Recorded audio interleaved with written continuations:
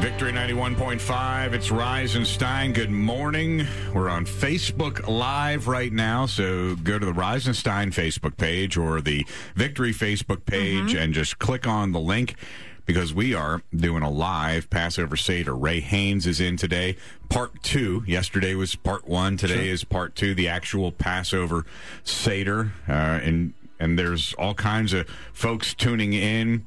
Jim and Tammy from Dawsonville. Oh, hey, guys. Great hearing from you. Derek Jones tuning in this morning. Hey, Karen. We have people from, let's see, 1, 2, 3, 4 different countries now. Oh, sweet. And 7 different states, as far away as...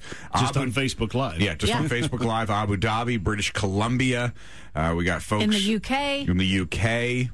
Here in I'm not going to lie. At first, when you said British Columbia, I thought that was in the UK.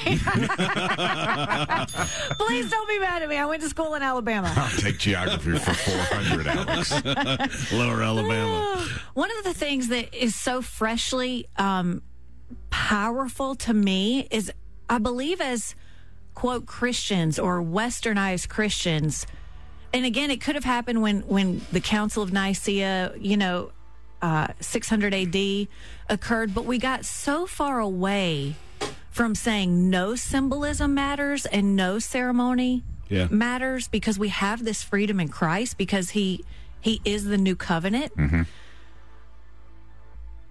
But having this experience is not, like you mentioned, Ray, to make us holier, but it is to freshly be affected by our Savior in a whole new light.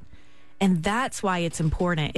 It's good to have some symbol and some ceremony to not forget who we were, that while we were still sinners, he died for us. And, it's interesting when you're saying that. I was just thinking, for the church at that time, so they threw out anything Jewish, and then they added their own relics. So they had to replace the symbolism they threw out with something else that wasn't real. And so oftentimes it became, if you go to Israel, you can go to every kind of holy site in the world, and this happened here and this happened there. But of course, you actually know from Scripture it happened way over there. Right. But they're holy sites because they wanted them to be holy sites. And of course, now they have a lot easier time reading the whole Bible than they did. Many of them didn't have Bibles to read. And so we don't want to, in our own selves, add things to Christ.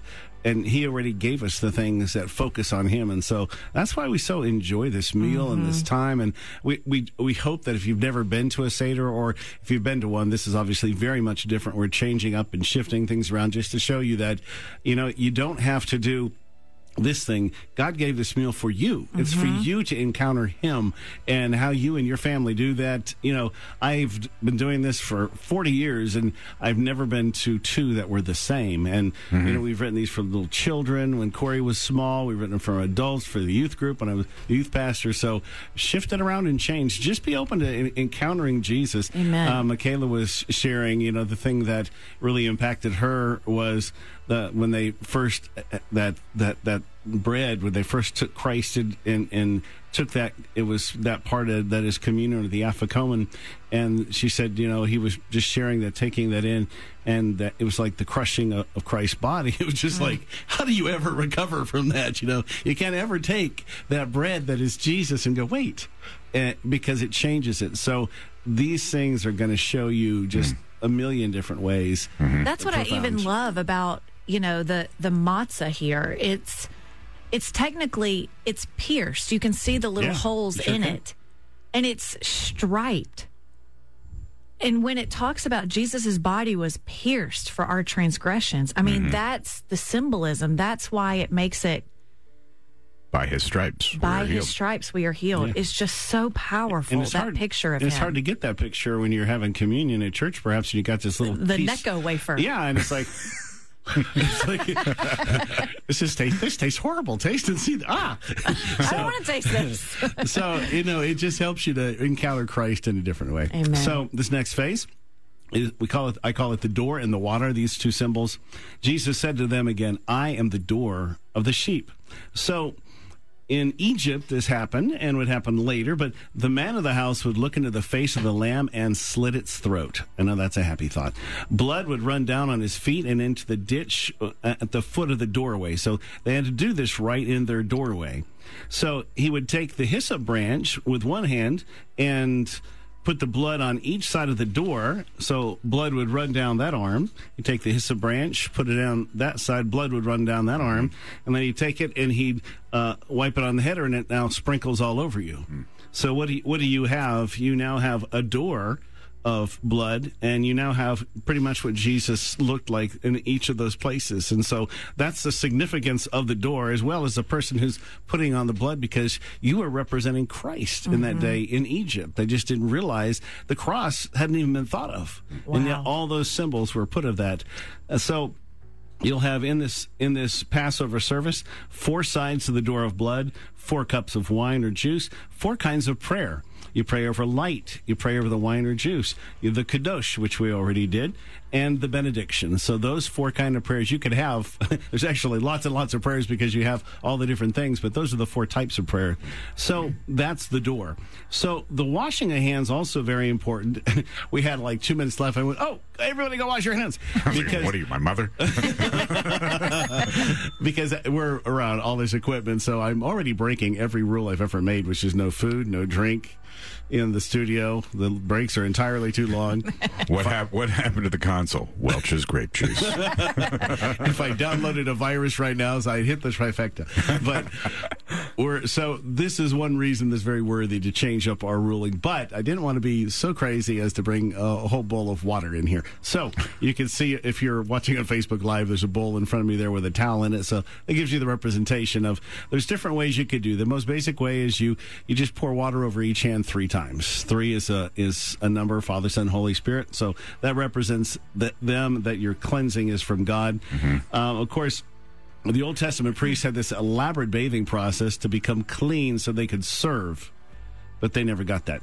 The law said the unclean had to stay separate from everyone else, so the priests thought the laws meant that they were better than the others and too clean to touch the unclean and hurting people. But the washing, of course, was a shadow of the Messiah who would touch us to make us all clean. I kind of missed that point. The Bible says Jesus got up from the Passover meal, poured water into a basin, and began to wash his disciples' feet.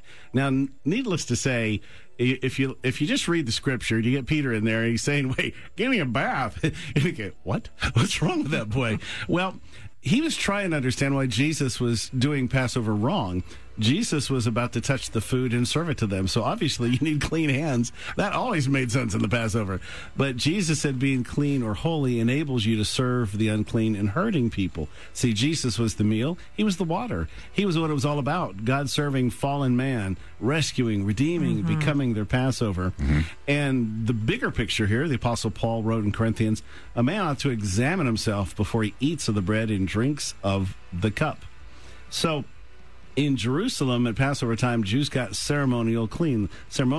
They fixed up roads. They whitewashed the tombs. In other words, they go to a cave. They'd paint it white, so you knew if you were a traveler looking to shelter in a cave, you didn't want to stay in a tomb because you'd come in contact with a dead body, which would make you unclean. So Psalm 24, who can ascend the hill of the Lord, or who may stand in his holy place? He who has clean hands and a pure heart, has not lifted up his soul to an idol, nor sworn deceitfully. So at this point in the Seder, you generally wash your hands or feet. We already did that while we were playing the song, so we don't have to pour water anywhere. Point, pause. You know, when you were referencing the door and the water, John 10:7-10, I am the door, Jesus says, of the sheep. He says, I am the door of the sheep. And I can't help but remember standing there over the replica of all of Jerusalem in the city of David in Israel. Yeah. And as our guide was pointing out the entrances to the temple, you know, the eastern gate, the western gate, the southern steps. But then in the very corner, there was this one little archway, and it was where the sheep would have been washed. Yeah. They would have been cleaned and then, you know, led through the sheep's gate up to the Temple Mount to be sacrificed. Crazy. And he said Jesus very well, I can't remember if he said would have been led in or led out of that sheep's gate because of the the way the geography Sure. from Caiaphas's house up to the Temple Mount, where he would have been by Pontius Pilate, he would have stood there with the crowds. And just imagine of all the places that Christ could have entered into that temple sacrifice, he was ushered in The sheep gate. as the sheep. And you know the symbolism. We talked about so much yesterday that on the throne right now there's a lamb who appears to have been slain. He is that lamb. And he said, "Worthy is him forever and ever and ever and ever." So this lamb, this Jesus, is told is presenting himself still as this lamb. So we have lamb on this plate and all the other symbols for the very reason is everything that we're doing is to help you understand what God tried to do for 1,500 years before he came, so that when he came, they would go, "Oh, it's you." They missed him, most of them, but it was there. Normally, this would be the time where we pray for people that don't know Jesus. This is a great moment to take a short time here and pray. So, Ray, as you are leading this Passover Seder, will you pray? Father, we just thank you. Thank you that for each of us, you drew near and you revealed yourself. So, God, we just pray that you do that right now to the one who's farthest and the one who's actually nearest but don't really recognize you yet. They're so close, and yet they just can't turn and see that it's you. As Judas spent those years walking with you, but just couldn't see who you were, that you could set him free. And so many of the rich young ruler got so close, but walked away sad. And Lord, we don't want to see people walk away sad or walk away without you, because the one thing that is true is that the death angel, this destroyer, is coming. Everyone will taste death, and no one should taste death without knowing you, without your blood being applied to their heart, so that when they stand before you in judgment, you will receive that judgment and they will be free. And we can be free to know you and free to walk with you and free to live with you forever. That we can rejoice in you. And in this meal, we get to taste and see that you are good and every aspect of you, what you endured for us, what you overcame for us, what you were for us. And Lord, you made it all about us, and it was all about you. So, Lord, would you touch souls right now? Would you awaken? Would you rescue? Would you pull them out? Would you open eyes? Would you just turn around the situation that seems hopeless and despairing? The one who's praying for healing right now and saying, God, I want to believe you. Just bring healing. God, in the name of Jesus, would you touch that one? Let healing, let your virtue be released. Let life go forth right now and reveal yourself. Father, all across the Middle East today, so many will be sitting down to Passover meals at twilight. Lord, would you open their eyes? Maybe for the first time, would just open their eyes, and may they see you in all your glory. Lord, we ask for signs and wonders and visions as you walked them through the Red Sea, as you brought plagues to set them free. Lord, we ask for this very night that one thing after another would bring freedom and release, God, to your people. In Jesus' name, amen. Amen. Amen. Amen. Good morning, everyone. You are listening to a live Passover Seder on Rise and Stein with Ray Haynes, Victory 91.5. And we're also on Facebook Live. So go to the Rise and Stein Facebook page, the Victory Facebook page. There are people watching from all over the world: Abu Dhabi, Wisconsin, Canada, the UK, Florida, Tennessee, South Carolina, and so many more places. Just comment on the Facebook Live, and we'll comment right back to you. Are we going to find out that there's a town called Abu Dhabi in Wisconsin? I believe so. Lanier Tire and Wheel.